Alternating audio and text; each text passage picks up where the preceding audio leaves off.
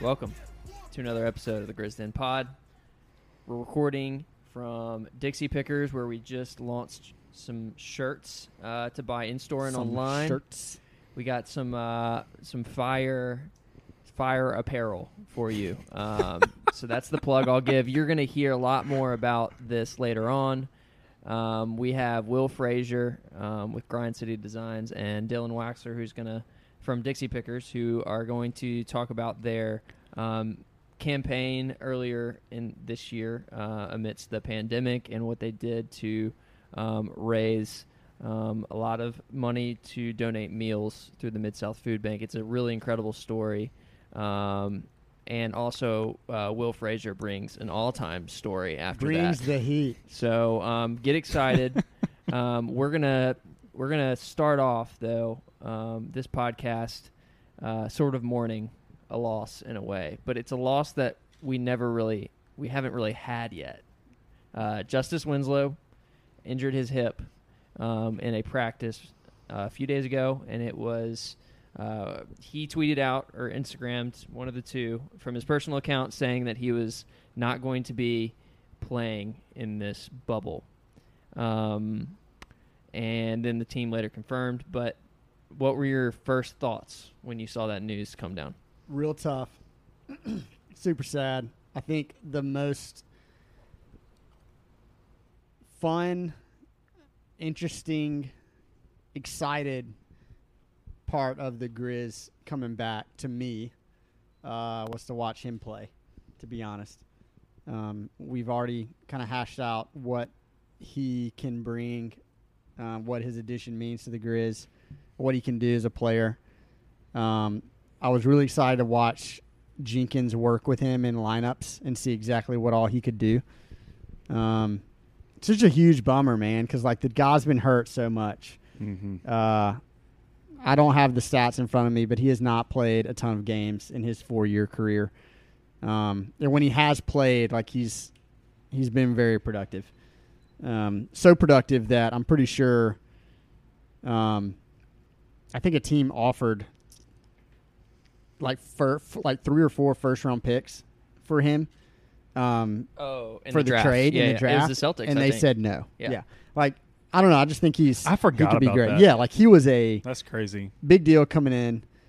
He had proved it with his play, and I was just really excited to watch him play with all the guys. And apparently there was a little interview before where he was just acting a fool, like howling like a dog. Oh yeah, saying like he's got the jaw that went going Grizzlies on. viral. Wearing the jaw sleeve. He's Wearing got the jaw like jaw sleeve. powers. So Yeah. I'm really bummed. It hurts. It hurts a lot. Also strange, like it was a non-contact injury, what they said. From what I'm kind of gathering, he fell on it, is my guess, which you would think would be a bruise of some kind. But nothing. Also, that's the other weird thing. No details came out. Like it's just like he injured his hip and he's done for the bubble, and that's it. And he expects to be back a full go at the beginning of next season. Yeah. That's all we really know right now. Which it was noted that it's interesting at the beginning of next season because that could also be in 2020. So it doesn't necessarily mean like that could very well start in December. Yep. Which I Projected know they're start probably date, who knows? hoping. So it's not like this is an out for a year, quote unquote, injury. The season has got different connotations to it. For sure. than Right. Good point. Yep. Historically, it's like, we're guaranteed 8 games. We're hoping that we get at least, 2 to 4, 6 more. Yeah. After kind of the regular season thing. I will say my initial reaction wasn't as much bummer from a like this really stinks his injury. I mean, obviously I'd like really hate that is happening to him, but I feel like whether I can't remember if we talked about this explicitly on a podcast or not, or just kind of in our random banter that we do just in general as friends, but like his injury history is one of the things that definitely came up in the trade, right? I think we talked about when we gave up 2 vets that I think you couldn't measure directly their impact on this team, and took back on Dion Waiter's salary, which is around $13 million on the books for next year. Yep. And Justice is on the books for 2 more years. Yep. So so there's a lot of like kind of dorky salary implications to all of those things. It really just impacts next year. Would we go out and make a big free agent target and sort of hurt maybe what we do in the future? I don't know. Maybe not. But that was kind of my immediate reaction, was just like, man, I'm not going as far as saying like this is another Parsons thing, because it's not. That's a really silly comp. Because Winslow has never been healthy. He's really never had a season where he's been completely durable. And I mean, honestly, like that to me, my immediate reaction was, I know that we had maybe this like visions of grandeur with him, like being this like centerpiece of this young core moving forward. And I'm going to be honest, my reaction immediately was he's not, because of this. And I don't necessarily want that, because he does have so much upside that's going to always maybe merit a bigger salary for him, that I mean, there's still more to come, but like that kind of feebleness, if you will, like makes me really hesitant to want to like lock him up and think about him as a long-term fit for this team. Real quick, just to give y'all a little bit of perspective. So you just said he's never really been healthy. Some stuff to bring that to fruition. You about here. to call me out? Bring it around. No, I'm not. Okay. I'm about thanks. to You're going to support me? Thank Pretty you. much. First season, came in the league 2015, 2016 was his first year in the league. Played 78 games, 4 shy of a full season. Next season, 18. And then 68, which is not terrible. 66, not terrible, but not great. You know, I would say like played. He started last season, started 52 of 66 and games. remind our listeners how many games are in a season. 82. Okay. There we go. So 78, 18, 68, 66, and this season 11 games played. I would argue if you play low 70s, that's a pretty healthy season. Like, that's pretty good. And he hasn't hit that mark but once his rookie year. And he's fairly young, right? I mean, he was one and done. I think he's 23 right now, potentially 24. All right, so I am kind of on the opposite side. I think that of who? Of you. Okay. I think because that was not for a few reasons. Number one, okay, could you argue that he is injury prone because of the history we just mentioned? And then okay, so you could go both ways, I think, with this argument. But basically, we had covered when we traded for him. That was one of the things we brought up as maybe a negative of the trade. But everything that he's injured it hasn't been like one thing over different. and over. It's not like a Parsons knee.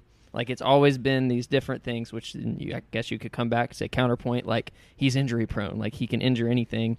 But I think that it did not seem as if this was a serious injury. I had argued on 2 podcasts ago when we came back and talked about the bubble, how I was very much on the side of caution in all of this. Like, I think if like Ja Morant even like trips and like looks like he's landing wrong, like he's done. I'm down to pull him, like, because it comes back to like the legitimacy to me of what's going to be this title and all that philosophical discussion that we've already had. But this to me was going to be bonus Justice Winslow time, because if they had just come in and said like, we're just going to go ahead and shut him down for the bubble, I would have been fine with it. Like, I was also excited to see it. Like, I still feel sad that we're not going to see it. But at the end of the day, I don't think that I don't think that this is something that we should look at as a future-oriented projection of what we think he can be. I think this is going to be super temporary. I hope he comes back really healthy, and I think he could actually be like this piece. I don't think he's going to bring us to the promised land. Like, I think you still need one more piece, Buddy Hield. Can I just ask you one question? Yeah, go for it. What? Because I may have missed it. What did you see that made you think it wasn't serious? Not this particular injury, but just this. This particular injury. In your argument, you said that you did not. What you were seeing, you did not think that this injury was serious because of the expectation that he would be back for next season, which is like which is not meaning no far surgery. Away. Meaning probably, I don't know if they said no surgery. I don't think it is surgery. To me, it seemed like It could be I don't know if it's a bone, if it's a muscle, whatever, but like I didn't have one me, response or the other. I didn't see anything that made me think if we knew any information other than he's just not playing. So that's why I was curious. I may have missed it. We don't know honestly. anything else. You're right. We don't. Yeah. But to me, I feel like, and we might learn more. I doubt it. We might have, I don't know. But we'll see, like, for instance, if they do end up they go through this bubble, they come back and they have training camp, and if Winslow isn't playing, to me, that's when the concern starts. Right. Yeah. So I am very much a believer in Winslow and his like fit with this team potentially. I'd be like, I love the like chemistry as far as just the off court stuff that we've seen just in the last week with him. He seems to be buying in already. So I am very much hopeful, even with this injury. And I think that if you could get a guy like Winslow playing 70 games, I would be really happy. For sure. And between 60 and 70, I'm still at like a 7 out of 10 on like the happiness scale with him. But I also think that like it's just an incremental piece. Like I don't think he's our answer. And I think that again, like Brantley, you mentioned how he's as financially, it's not a huge impact. So no, it's not, but it is more than Dylan Brooks per month per season. Yeah, he's on the books. He's for on more 13, than Dylan. right? Yep, 13 per year. Justice for the next 13. Dylan is a little less than 11 starting out, and I think creeps up to 11 by the time it's all said and done. Yeah. So it's not a ton, but in terms of considering him, because I think one of the things we've talked about, and this is what made me think this is maybe too long on this one subject, but is the seasons like the 2022, 2023 seasons are like when that's when we're primed. Like right. Assuming we're healthy, we've got all this cap space, we should be looking towards those seasons as taking advantage and like making a huge run potentially. And Winslow's not on the books for those 2 seasons. So I'm sort of like, in my head, I'm constantly just like, I don't even really necessarily care about what we do these next 2 seasons as long as it doesn't impact those. Like I'm sort of building towards those. So like to me, like Deion Waiters not being on the books in those seasons, it doesn't matter to me. Justice not being on the books in those seasons, I don't really care. Like I'm more about like developing like what we know is our true core. And what I think is BC, Jaren, and Ja. I think we've got some other like maybe tangential players like DeAnthony or BC that or Dylan that we're sort of wondering if they're part of the core or not. So that's my whole argument is like, is he worth 13 even those years? And I would say right now, just because of injury proneness, no. But I'm sort of rambling too much on this one subject. Yeah. Last thing I'll say. Is my expectations when we made the trade is that he could be a part of that long-term core. I think all of us would agree. I have the same. Brantley, you may be a little bit negative on that as far as me and Will go. But I was thinking that you would hope he could, right. But they didn't. They're not committing to anything. True. In my heart, I was. I'll tell you that. True. Which this is a fan podcast, so it's okay to say in your heart. Yeah, but that's a win-win. If you got a guy that you're right. It's a low risk, high reward. You're right. Still, you're right. And everything y'all have said makes sense. It's not $80 million of Chandler Parsons for 4 years. Exactly. It's not that. Right. But at the same time, like we are in building asset mode, right? We're trying to collect as many assets as we can. We've talked about this before too, whether that's draft picks or young players, whatever it may be. But I didn't view I've truly viewed him as like this could be a guy that could be a Grizzly for a decade. Like he could be a staple with our team and I'm not saying he can't be that at all. But I was really anxious and excited to get that in my head, what I thought was going to happen, get that started. Yeah. And we're just really hitting a hard pause. And it sucks to not be able to like to see that come because yes. Totally. I love his personality. All the like he the fan things and stuff best. that you're saying I'm in. Yeah, like so love his hair, love his personality, love the like great hair, defensive mentality that he brings to the yes. game, love his fit with the players, all that kind of stuff. Like yeah. I want to commit to him right now. Exactly. Yeah, but it is tough. It just hurts. It's so does. sad. It does. That's definitely the moral of the story. When you listen to this pod tomorrow morning, we're all in on you. Yeah. We love you. Get well soon. Yeah, so we have, if you're listening to this, on Friday, July 24th, we will have played or will be about to play our very first scrimmage coming back from this mini training camp that they've had. We play the Philadelphia 76ers. Games have been going on now for a couple days. Have y'all caught any of the scrimmages? They've been like in the middle of the day, so it's been kind of tough. But on the record, from a work perspective, no. But I did. It's whenever I think we were all joking about like the John Hollinger retweet of like the starting lineup with like Jokic at the 1, and he was like OMFG. I immediately was like, "Is my season ticket enabled? I need to get on and like watch this right now." And I did, and it was like midway through the second quarter or whatever, and he wasn't playing the 1, but I did get to see some of those Bowl highlights. Like in real time. He didn't look terrible. He looked sort of decent. He didn't look terrible. Yeah, it's been interesting because it definitely does feel like summer league. It's really funny to see the types of stuff that they've been implementing for like whoever the quote unquote home team is. They have like these video boards with like let's go Clippers or let's go Clips or defense. Yeah, it's so strange. Yeah, and the announcing videos are really at the top of the screen are pretty strange. Yeah. It is. Hey, we got we got live ball. We have live Grizzlies basketball. Coming back tomorrow against the 76ers, which will be fun. They're just a fun team anyway with a lot of storylines. Both teams, to me, now with that Winslow is out, 76ers they're trying to figure out what the best rotation is for them. We are now, too, potentially. We are in that same situation. Totally. Kyle was starting for us leading up to this point. So I'll ask you guys this and just tee this up. What is like the one thing that you're really going to be watching for in this particular like scrimmage or over this period of time prior to next week's official kickoff?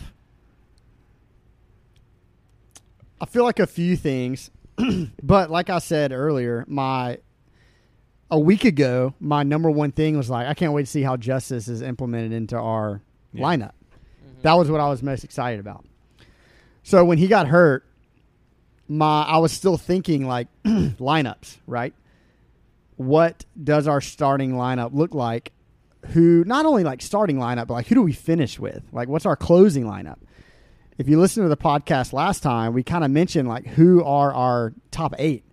And we threw out like 10 guys in a heartbeat and we were like, I don't really know. We kind of narrowed it down. Yeah.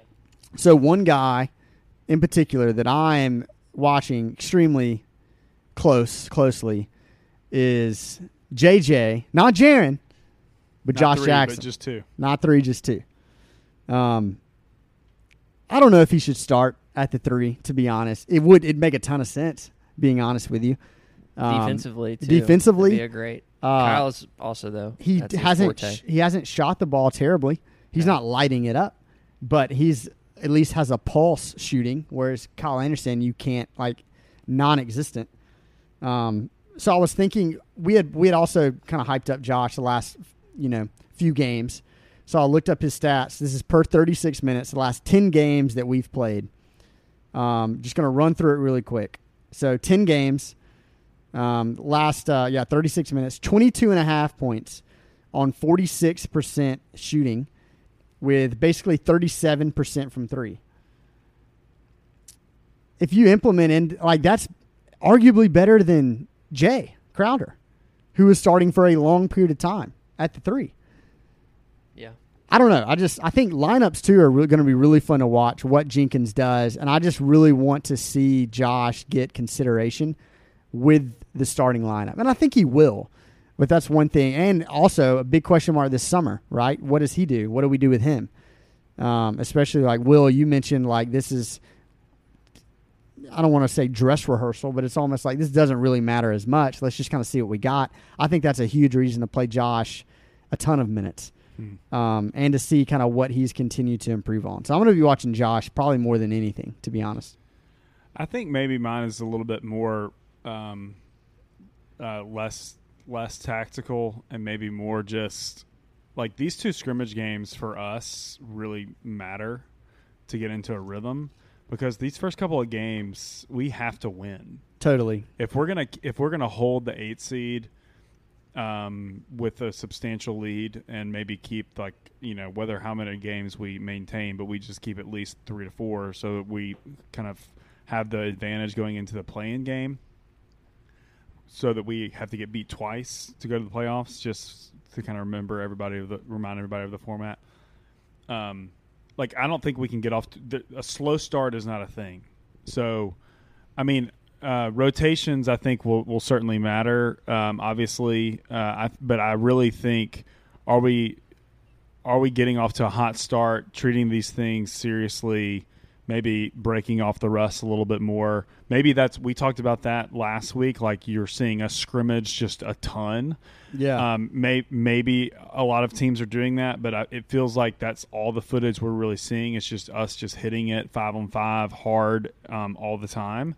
And maybe that's part of the reasons, like looking at the schedule, you never really know what's going to happen in the East. Maybe there's a chance we get a couple of games easier like we talked about, but I mean, the rust has got to really be broken off against Portland next Friday. I mean, that's a game. You look at Big it. Game. It's Biggest a huge game game. of the 8 to me. I mean, you got to win it. I mean, it sets momentum up. It's going against Dame and Melo and all those guys. And you crushed them last time they were in Memphis. So that's sort of maybe kind of principally. I'm just looking for rust and seeing how much is broken off or not.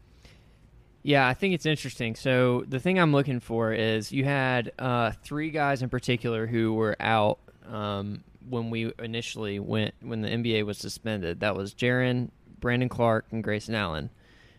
We, as a sort of stopgap solution, which then became sort of do we have something here, with Josh Jackson, John Conchar, and Anthony Tolliver, who Tolliver is a guy who he just signed the longest 10-day contract basically in history, but he's re-signed for the remainder of this, the playoffs, as long as it goes for us. But those guys, how do you reconcile the guys? I mean, obviously Brandon Clark, Jaren Jackson, no-brainers.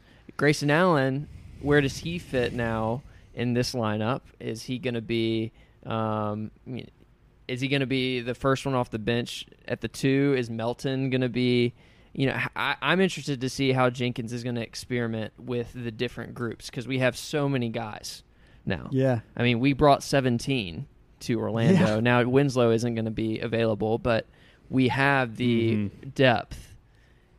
Now you have to start figuring out what your rotation going to be, because honestly, as soon as we start the seeding games, we have to treat it like the playoffs if we really want to legitimately have a chance, because the Pelicans, which we'll end our this first segment with, everybody's singing their praises. Of course. They have the quote-unquote easiest schedule. They have to play the Clippers, though. Clippers and the Jazz right out the gate. So us beating the Blazers, the Pelicans are our third game. If we can take the Blazers and the Pelicans, I feel great. And then I would love to somehow, some way, clinch the 8th seed, maybe halfway through the bubble, which then gives Jenkins an opportunity to maybe work in some more guys.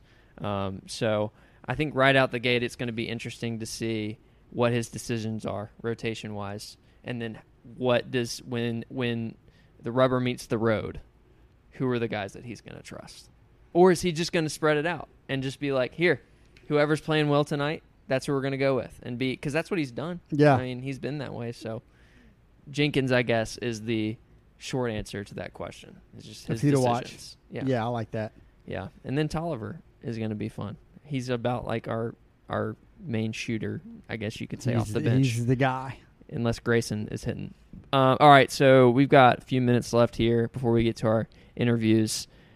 Listen, we just wanted to carve out some time just to hate on the Pelicans because they're getting way too much love. They're the nationally. worst. I don't understand. It's so frustrating. Parks and Rec. The worst. John Ralphio. The worst. Oh, that was much better than my impersonation. Yo, that was tied. That was really good. Yeah. Did you really get to that falsetto? Pretty solid. I love John Ralphio. He's the man. Can you do that one more time for us? I can't. It's just one time thing. Come on. All right. So what do you hate the most about the Pelicans? I hate that they're in New Orleans because New Orleans is a cool city. They just make it like worse. that. Yeah, they make it worse. I hate that Zion has played 18 games and everyone has just crowned him a savior. That is the worst. I also love the fact one. that they're like 8-10 in those 18 games. They basically have. Would you say it one more 500 or time? less. They're say that one more time. They have it's essentially a losing record. They, as the Pelicans, the Yes. New Orleans Pelicans, yes, have a. It's not essentially a losing record. It is it's a losing record with Zion in the lineup. But of course, everyone's like, oh, when they have Zion in the lineup, they're a top 5 offense. And if they could just get a little bit better on defense, they could be awesome. It's just like, stop. Like, look at the stats. Look at the games. They're loaded. Like, talent-wise, they are a fantastic team. They should be 10 games ahead of us, minimum. And they're not. And I just hate this love. Like, I was listening to the Zach Lowe podcast this past week where they talked about the Grizz and the Pelicans. He's doing like this Where the Hell Were We podcast, just kind of recapping some teams. And the podcast was an hour long. He did 15 minutes on the Grizz and 45 on the Pelicans. That should just tell you everything you need to know. It was with Stan Van Gundy, and they were like, tell me about the Grizz. Oh, Jaws, fun to watch. That kid out there is just really playing hard. And that was literally it. Tell me about Pelicans. Oh, how long do I have?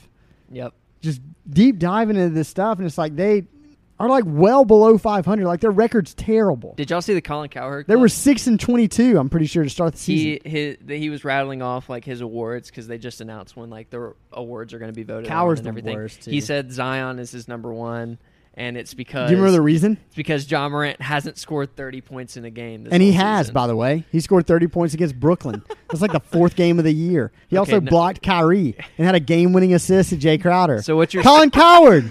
Hey, give Where you your at, boy bro? Ty a shout out because he Yeah. got you.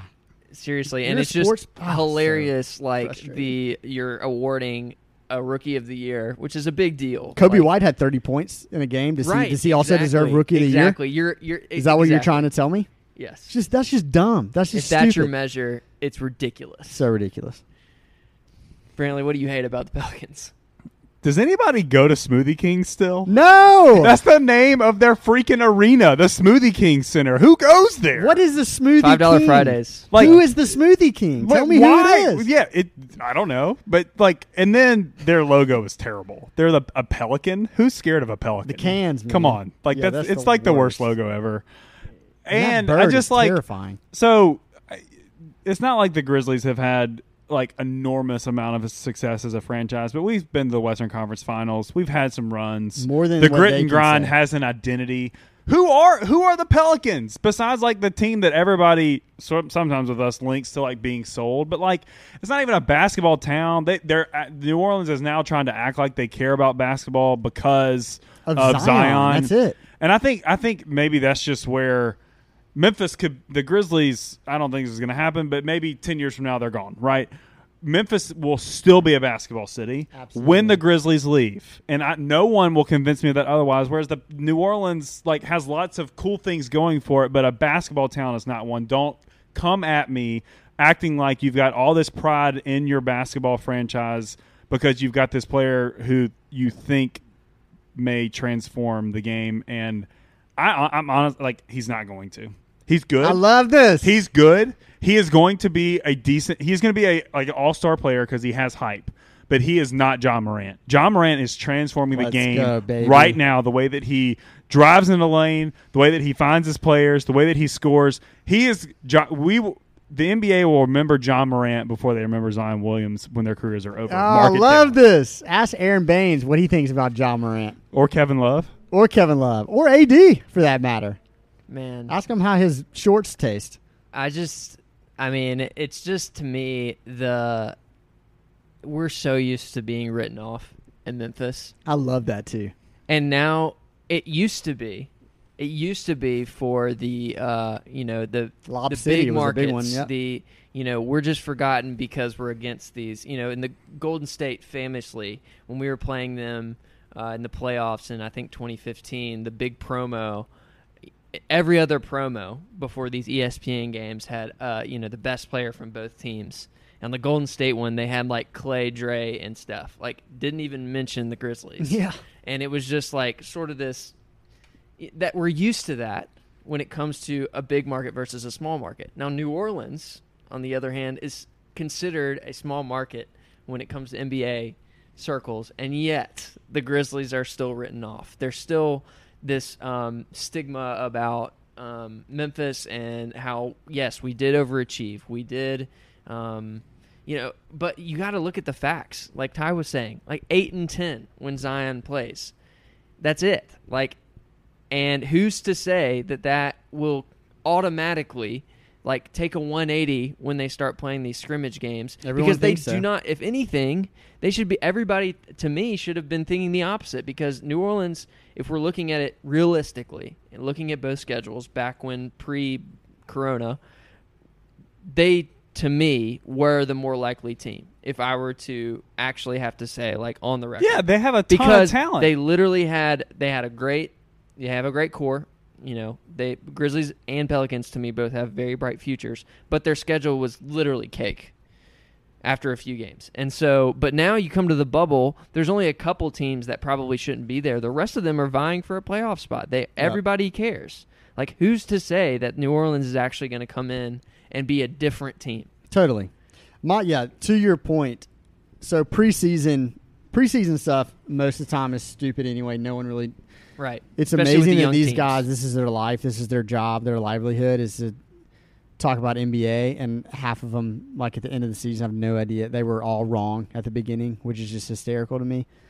But I guarantee you all of them had New Orleans not only comfortably in the playoffs, but maybe even a top 6 seed, right?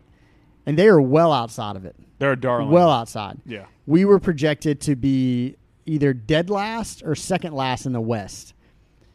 And we're in the playoffs. What frustrates me is, which storyline do you hear more about? Oh, New Orleans, man, they have so much. They just haven't gotten together yet. Exactly. Or this Grizzlies team was projected to win 26 games, and they're in the 8th seed. You never hear that. It's all about New Orleans, New Orleans, New Orleans. But if you look at, the true, amazing, incredible, unfathomable storyline to start the season, it's the fact that the Grizz are even in the playoff hunt at all. Right. Is unbelievable. So here's what will be interesting to me. So new season potentially begins in December. I've said multiple times, from a marketing perspective, I get why the story is being pushed. They locked into so many national TV games. They wanted to have good ratings, advertising, blah, blah, blah, blah, blah, whatever. Bullshit. Yeah, whatever. Okay. So when the new TV rights come out and the new kind of schedule comes out, Ja's must-watch TV. So I would imagine that we should get more publicity on national TV, and I think the stories are going to follow.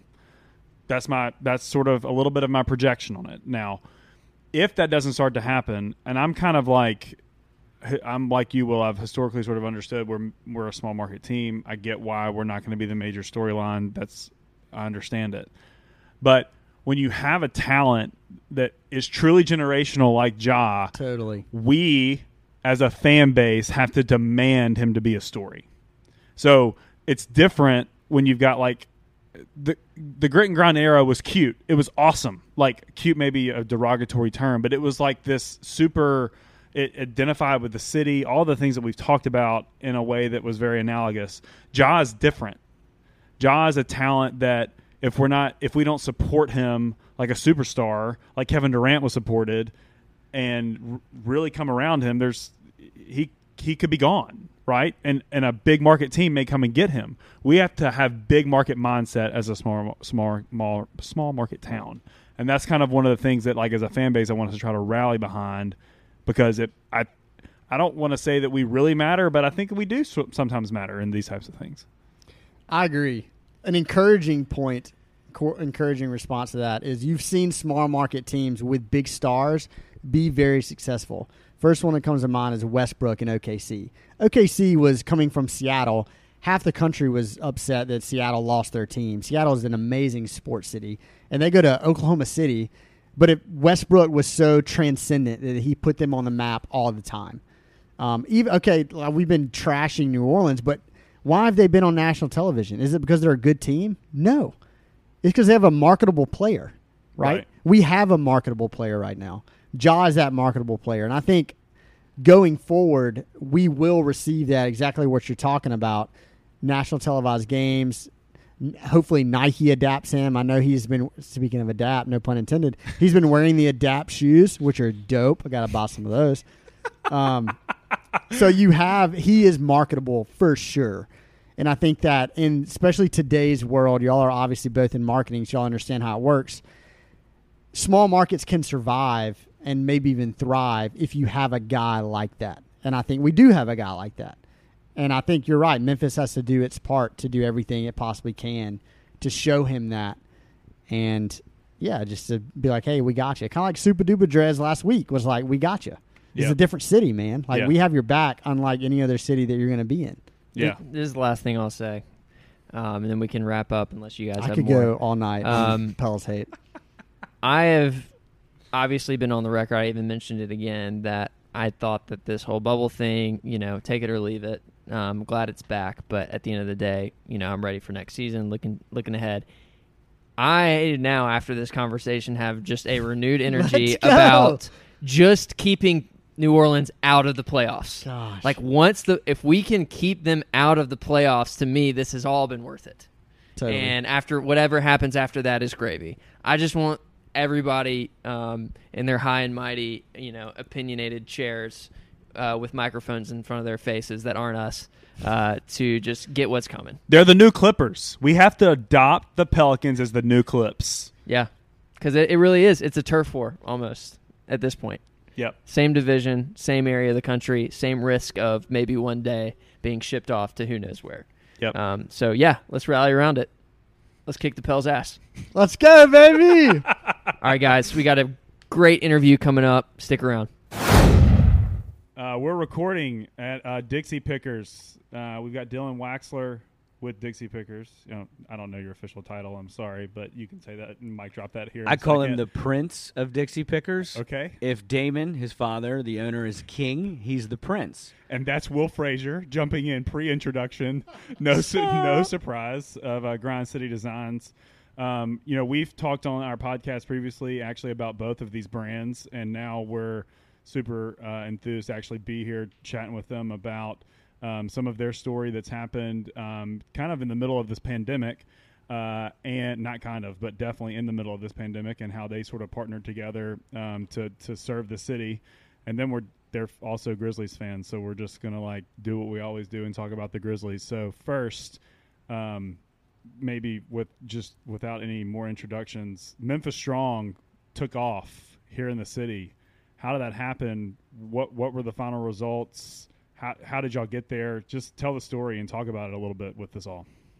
Yeah, I'll jump in this as well. My version is probably going to be longer than it should. It should be short because we had very little to do with it. So you guys know, we started working with you guys maybe a month or so before we met the Dixie Pickers folks. Dylan reached out, and we had a plan to kind of get going, and then COVID happened, and we were like, so what are we going to do? And then I remember I was working from home at a temporary desk and get a call from Damon and Dawn, his mom. It was like, we've got an idea. I was like, I'm all into ideas.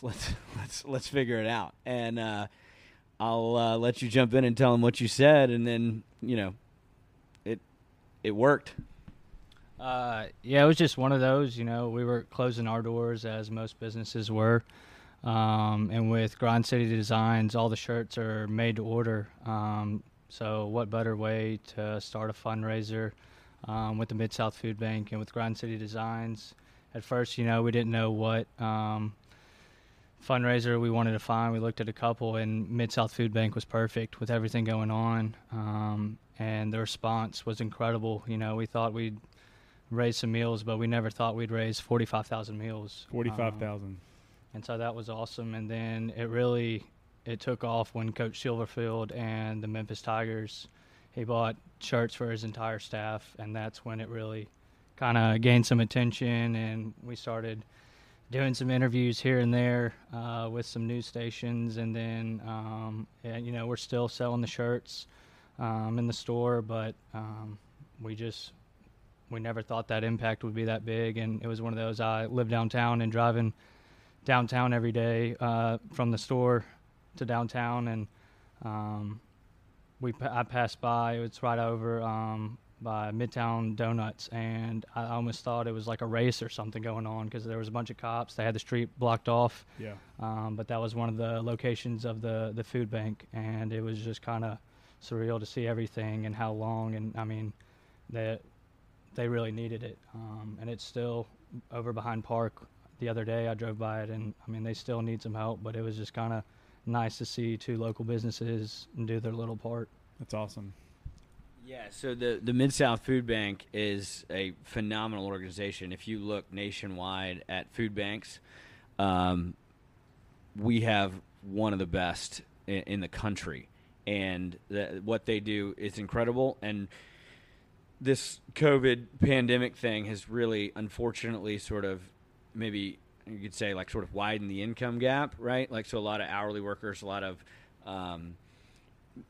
more of the traditional blue-collar jobs have become unavailable, right? You can't work from home doing a lot of those, right? So those of us that have work-from-home jobs just switch to home, and we're like, this is fun, right? No, and then we're not because the kids are bothering us, and we're like, shoot me.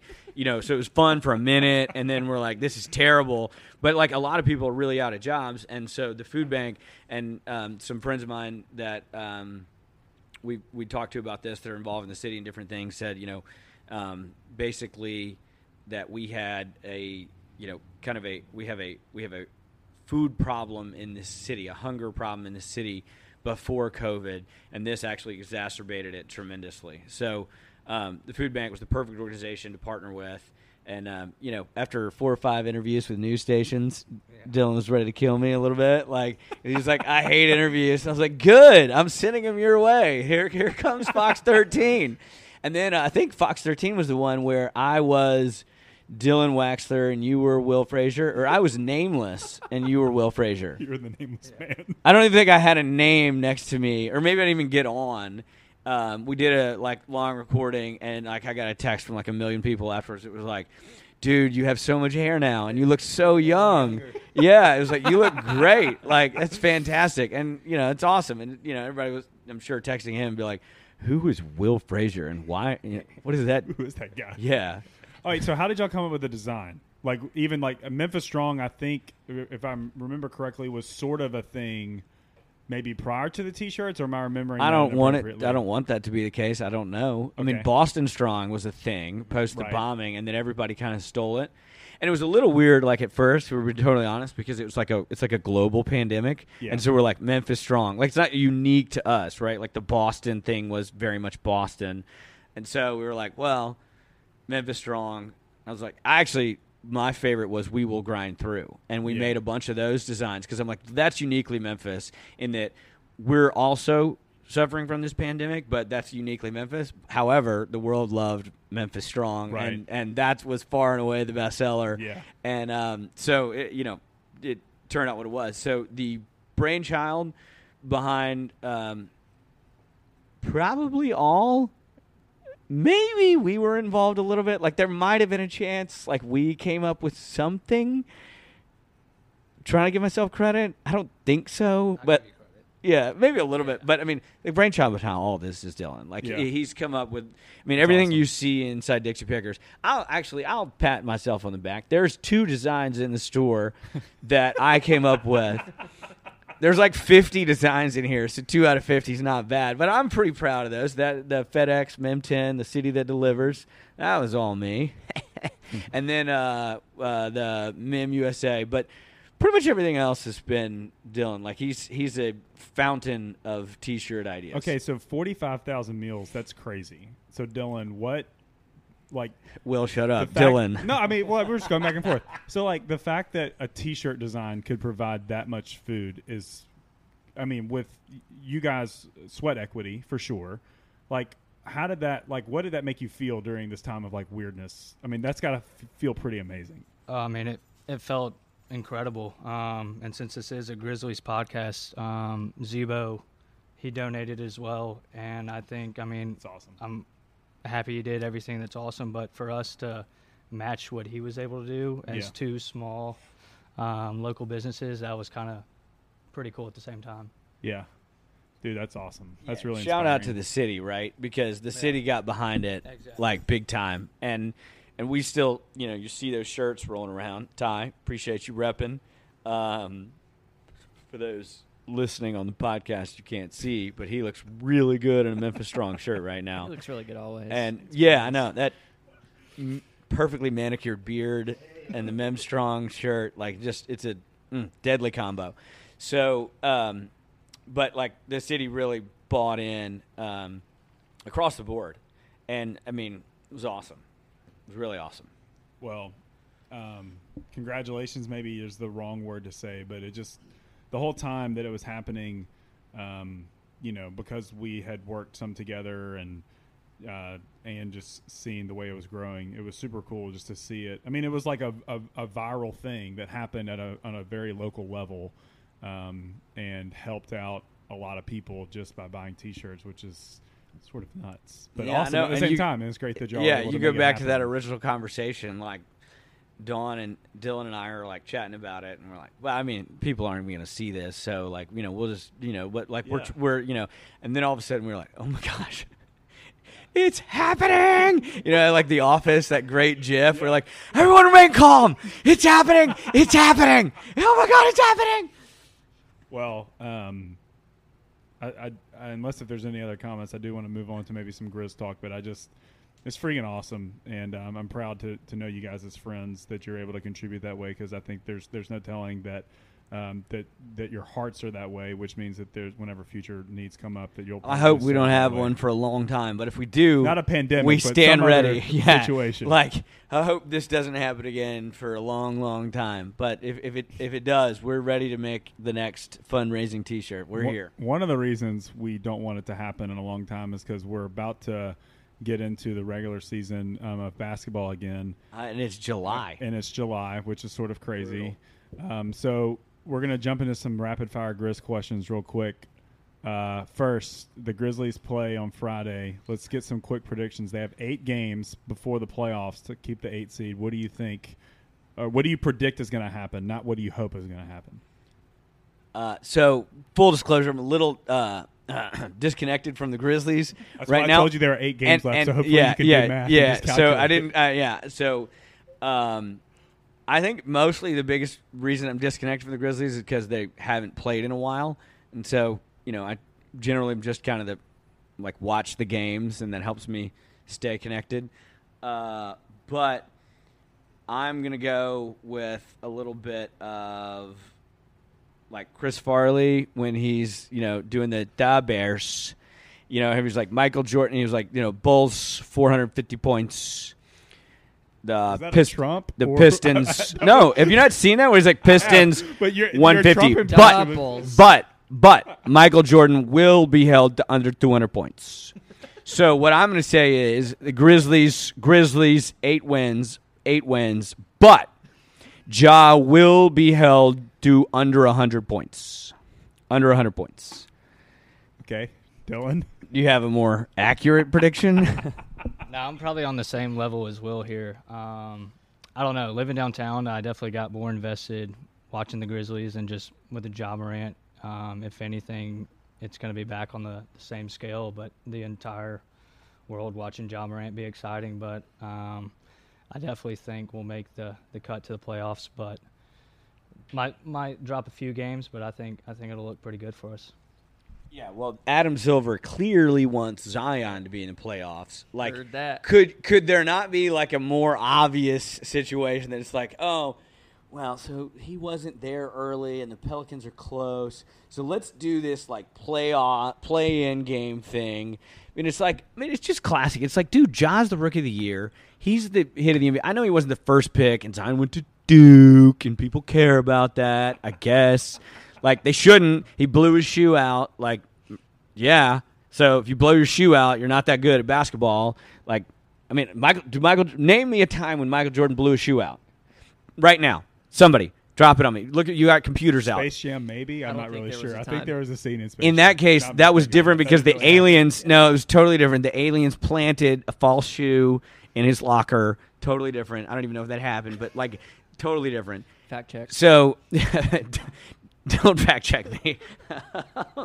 But, like, it's just this – it's like this – I mean, you just got to love the chip on the shoulder, the grit grind Memphis that we're, like, always seeming to have to, like, play up. Like, we never get credit for what we're doing. We've got a, like, once-in-a-generation premier talent in John Morant. Like, and it's still like, he plays for Memphis. It's like, come on, people. Well, we're trying to change that. Who's keeping the negativity theme? Who's your least favorite Grizz player?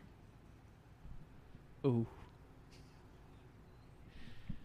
Doesn't have to be on the current roster. Okay. No, of all time. Yeah, all time. All time least favorite Grizz player. 100,000,000%. Pau Gasol. Wow. Interesting. Such a whiny, no chance. He's like a soccer player on the basketball court. Like, look at his facial expressions. Like, he's running around. Now, there's other Grizzlies that have been less productive and less valuable. I mean, he was fantastic for us what he did, but, like, it just annoyed me. Like, you know, he's always out there like, oh, he touched me. Like, and, you know, and just, no chance. Now, that being said, we did put him on our Grizz Dream Team shirt. Because shameless plug. Shameless plug. There's a T-shirt you can buy with Alex Hall. He was really, really talented, but like he just, ugh. Dylan. You know, I think most people would say Chandler Parsons. Ooh. Yeah. Let's not say most people. Let's Someone people here has a soft spot for old CP. So, dude, you got to clarify. Are you talking about on the basketball court? Hold on a second. You're talking about on the basketball court in real life? Because Chandler Parsons in real life is like stud. Look, like everybody's getting behind. Mark Cuban loved to ride his coattails at the club. You can interpret the question however you want. I asked it away, for a reason. You can have your own reasons. Were you going to say is Chandler Parsons your final answer, Dylan? Because we paid him $80 million for like a 3-pointer. Yeah, I'll stick to him with my final answer. Okay, so who's your favorite Grizzlies player? Favorite Grizzly player would have to be Hamed Haddadi. Oh, yeah. A friend, one of my dad's friend is Hank McDowell, and he told us a story once that all the players on the team loved him because in practice he would just beat you up. Like, he was the perfect practice roster player. But other than that, I mean, he didn't really contribute too much in games, but he would still be the grandfather of practice, I would say. I actually, way back in the day when he was on our team, wanted a Haddadi jersey, just like because he was just this like novel thing, and they did not have his jersey available. They had like every player. So I went in and I had to create like the create your own name and had a Haddadi Cost jersey. way more money. Oh to yeah, have I probably that. added like $10 Yeah. onto it or something at the time. But yeah, So I saw Hamed Haddadi crawl out of a window at the it was like on Madison and Front. That like it was like it's something 52 or whatever is that apartment building there, and he lived there. But his apartment, like his window came onto the main deck, like that everybody that lived in the apartment building had access to. And so we were out there with a bunch of friends doing like a dinner. They had community grills and whatever, and so we're doing a dinner.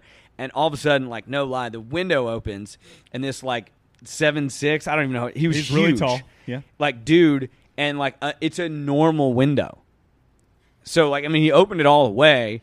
It looked like you and I crawling out of a window pane. Was he coming to hang out with y'all? Did he want some burgers? I don't know why he didn't walk out his door and then to the hallway and then through the main door. Yeah, that makes more sense. But, like, he opened the window and, like, crawled out. And we were like, and I was like, oh, my gosh, look, there's a huge person trying to crawl out that window. And Patrick O'Connor, who lived there, at the time, and was like, he goes, that's Hamed Haddadi. He lives right there. And I'm like, what is happening? And he crawled out and was like, hello, everyone. Like, and he just like came out to chat with us. And he was like super chill. He's got a gigantic hand when you give him a handshake. And he didn't even like come out for a burger or whatever. He just like crawled out the window to talk to us. I was like, this dude's great. Of course he is. But if I was going to, this is probably cheesy, but like Tony Allen, my favorite Grizz, because there's not a single player, I think, so if you look back, you can look back on like NBA greats. They defined a team or a generation or a city. There's not been a player like Tony Allen, though, that has defined a team for as long as he had. I mean, we started this company, we called it Grind City Designs. Yep. Like, that dude left a mark on this place. Yeah. It's incredible what he did just from playing defense. Like, I mean, he couldn't shoot to save his life. Like, he was really good in warm-ups. It was weird. He would always make tons of shots in warm-ups, but in like the game, it's like doink, like off the rim. He also gave Ty a birthday shout out this past week, actually. So respect. like TA9 with the birthday shout out gave to us Ty. a birthday shout out. Maybe we can play it later, but it was very heartfelt, very sweet. Man, just soft-hearted guy. He's He's on Cameo. He's an so angel you could, of a pay man. for him to say any message that you want. The video went 20 seconds longer and, than I thought it was going to. Sarah's It was wife hilarious. paid him to give him a birthday shout out for Ty's 30th birthday, and we played it at my house this past weekend. It's incredible. He gave Grisden a shout out. It was amazing. It's true. And he did the best interviews. He was like Les Miles meets, I mean, like it was awesome. Like every time he would do his, press conferences, it's like, well, things are about to get unhinged. Like it's completely unpredictable. It's Pandora of interviews. Like he just comes out and we're like, well, here we go. Ask question. Irrelevant. Whatever you asked is not at all what's about to come back. Like something else is coming. Like we don't know what it is, but it doesn't matter. Like so reporters would always ask him long questions and I'm like, what are you doing? Just say like, hi Tony, it's Jane from 13 News. Stop. Full stop, and then let Tony go. Like So he likes to talk, Speaking, I don't get that. Speaking of not knowing what's coming, Frazier, you've talked about having a story in your back pocket about a time, not in recent Grizz history, but a little bit farther back. But most people will remember. So please enlighten us. It's one of the top moments for sure. One of the top 5 moments in Grizz history and my life history probably coalesced combined in the same evening. So the night that we beat the Heat, when LeBron played for the Heat, nobody remembers that. That was like an irrelevant period in the NBA history. That's not true. A lot of people remember that.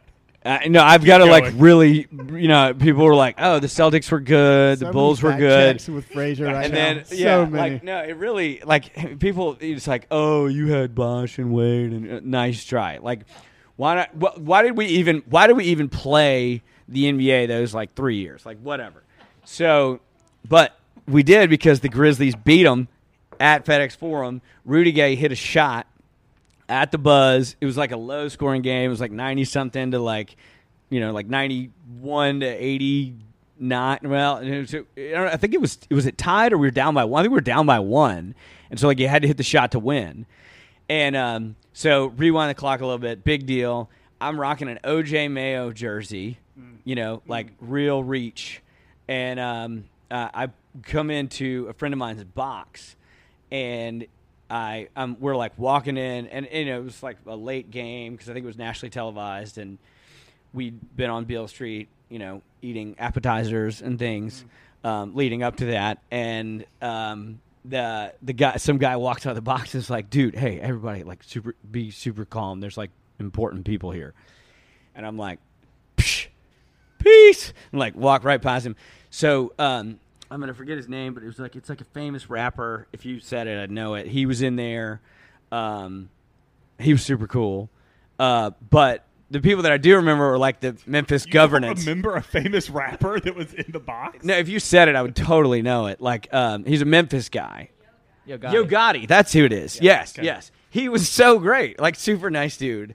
And so we're in there. I mean, he's super unassuming. Is that who they were telling you to be careful around? No, Willie Harrington was I think the main reason that they were telling me to be careful. So Willie was in there, and Kevin Kane were in there, and we get in. I'm like, psh. So we're yamming it up, and then. Long story short, Rudy still hasn't hit the shot yet. No, this is throughout the game. Timeline. Willie and I become best friends. So we're just yamming it up, and he's anyway. So Rudy hits the shot because there's other things that went on, but Rudy hits the shot, but the point was to say I built a rapport with Willie Harrington. And so at that moment, the thing that made the most sense to do, because he's a tall dude, he's 6'5" or 6 or something, was to completely jump on him and wrap my legs around him. I've seen you do this to people before. And so I jumped and threw my arms around Willie Harrington's neck and wrapped my legs around him. And so he's holding me completely suspended in air, and he's jumping. and we are jumping together, So and he we're accepted celebrating. the leap. And he loved it. And my friends who are super worried about these political dignitaries being in the box were like, "Oh my gosh, what is he doing?" And we're just having the greatest time. And he's like, Where's like, Yo Gotti? Hold on. like- Where's Yo Gotti in the middle of all this? He also leapt. amongst the crew, It wasn't probably a threesome. It was just you and Willie. no. Yo Okay, Gotti sorry. chose not to participate in the leap. Okay. But it was an epic moment. And then, so then, Willie's like, "Dude, you're the man," and he like makes an impromptu speech and says like, "All y'all in here, in this stadium wearing Heat jerseys, wearing my man right here wearing an OJ Mayo jersey, like that's Memphis, like whatever." And so we're we're walking out the game, we're proceeding, and like everybody's like filing out, and they're about to walk down the stairs, and we're in the lobby going to the elevator. And Kevin Kane is like grabbing Willie, and he's like pulling him, and he goes, "Stop, stop!" And he looks back, and he goes, "I'm not going anywhere without Frazier." And like he points back, and I'm like, "What's up?" And he goes, "Frazier, come on!" So I'm like, "Okay." So I just follow him, and my friends are like, "What are you doing?" I'm like, "I don't know."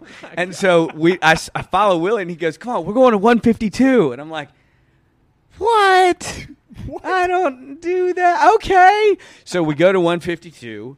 And so then we walk in, and we're in a I'm not like in the What club floor? scene. Second- So we're second, going third? all the way to the top. Okay, yeah. Whatever that one is. And That's we're, the club. it's like like doing the whole thing. And we go back, and there's like the velvet ropes, and these people like led us back. Apparently Kevin like has a minority ownership in this thing or something. And like we're in this VIP area. And they're like velvet ropes and like security guards. And it's me and Willie and Kevin and like 12 old dudes. And so we're just sitting there, and they keep bringing us free drinks and No whatever. Yo Gotti, he didn't come with you. Yo Gotti had better things to do, I'm sure. Sorry, I just was making sure. Than hang out with like me in my 20s and like these dudes that are like in their 60s plus. So like 11:30 rolls around or something like midnight, and they're like, "We out, like we're tired," like, and they leave. And then I'm stuck in this VIP area, like a 12 by 12 velvet rope area by myself, and I've got 3 security guards like guarding this area. And I'm like, well, I'm kind of bored. And so I just start like pointing at people in the crowd, and I'm like, "Y'all come up here." And they walk up, and the security guard's like, "Whoa, whoa." And I'm like, "Hey." I tap him like, "They're good." And he's like, "Okay." And he like lets him in. And I'm like, I don't even know who I am. But like I sat at 152 till like 2 in the morning, and everybody could get up to my VIP area, and we just had a ball. And everybody's like, "Who are you?" And I'm like, "Friends of Willie. Like, don't worry about it." And whatever. So they left. I sat there for like 2 more hours, and we just crushed it. That's unbelievable. The Wayne Ellington game now becomes the Will Frazier goes to 152 game, basically. Those are Rudy Gay. Those are two different. Oh, two. Yeah, the Wayne Ellington game where he made like 17 Gay. threes. Yeah, this is the Rudy Gay. Rudy Gay hits the shot from like Always corner baseline. baseline. It was like probably like a That's amazing. 14, 16-foot jumper. He like drives down to the right, leans back, and like there's an epic shot. is. Like there's a picture Yeah. of LeBron jumping with his hand up and Rudy leaning back, and it goes over him, and the buzzer expires as that ball is like in midair. And it's just swoosh. Yeah, that was Brandon, who we interviewed last week. That was his favorite moment, too. Yeah. That's just crazy. I mean, it is iconic. So who knew that Brandon was just enjoying that courtside? And meanwhile, up in the 200-level boxes, Will was wrapping legs and arms around longtime mayor Willie Harrington. If you saw Wayne or Willie Harrison, whatever Harrington, sorry, I've just combined like 5 Yes, different names. we would know each other? We would know each other, yeah. So he texted me and said he wanted to play golf. No way. Did you So end up- the next day he was like, because we chatted about golf, and the next day he was like, "Dude, let's go catch 9 sometime." And I was like, "Man, that'd be great." And that's where the text stream ended. But like, but I'll always have that of like, there was a time when Willie wanted to hit the links with me. Do you still have his number? You want to text him live on the podcast? I could do that. Why not? I mean- Yeah, I mean, like, why not? I mean, I think he re-ran for mayor, so he might have like purged his phone Yeah, records. that's true. You know, like what he was like. Wait a minute, I've been, after my political career, I thought was over, and then I brought it back. Maybe I don't want to like revisit those moments where these like crazy white people just jumped with their like legs around me. Like, so let's like purge that from history. I'm not sure, but it. I'm trying to imagine. No, so that was the best ending to a Grizz night I've ever had. One of the most fun Grizz games I've ever been at was the Game 6, Oklahoma City. Was sitting on the third row. If we had won that game, we'd go to the Western Conference Finals, and we took it to 3 overtimes. And I was sitting so close that Scott Brooks told me to shut up about 6 times. And not Mo Cheeks, but who was like the assistant coach at the time? Like, he hated me. And Kevin, I think it was Mo Cheeks. was it Mo Cheeks? Yeah, he I think it with was them Mo at the time. Cheeks. Like, Mo Cheeks was just like, you are the pits. Like, he hated me. And then and Kevin Durant actually, between the second and third overtime, was sitting on the scorer's bench, and I was just saying Is this the Grievous? very sweet things to him, and he like turned and like looked very ungrateful for what like niceties I was. Who is surprised there? Yeah. So that was a good time. And then other time, Andrew Bogut, Warriors. He played for them. In a playoff game against the Warriors, he and I got into a spat. I was wearing a Grizz visor and was yelling at him, and he was like, and he goes, "Did you just get off the golf course, bro?" And I like, no lie, and I'm like, no, like, and he was like, and he was like, and I was like, you're, terrible. Everybody doesn't like you. Like, what's, and I'm saying things, and he goes, what's your handicap? I'm like, what? I'm like, it's better than yours. And he was like, I'll steal your girlfriend. I'm not lying. I cannot make it up. Like, he said, his reply was like, I'll steal your girlfriend. I was like, Kristen interested? I was not dating her at the time. Oh, okay. So I was dating no one. So I was like, you can have this mystery woman you speak of. Like, you're welcome. You were like, I just played 9 with the mayor. Yeah. What's up? Yeah. Willie and I go way back, and he's a stick, so you can deal. Well, I think we're right up against our time. But this is Sorry, did I just take the whole... Dylan, do you want to say something? I've enjoyed it. We're good. No, we really appreciate you guys having you guys on and what you did for the city and just everything, and we're excited to see what you guys can do next. We have some Grizzden apparel now available at Dixie Pickers, so in stores.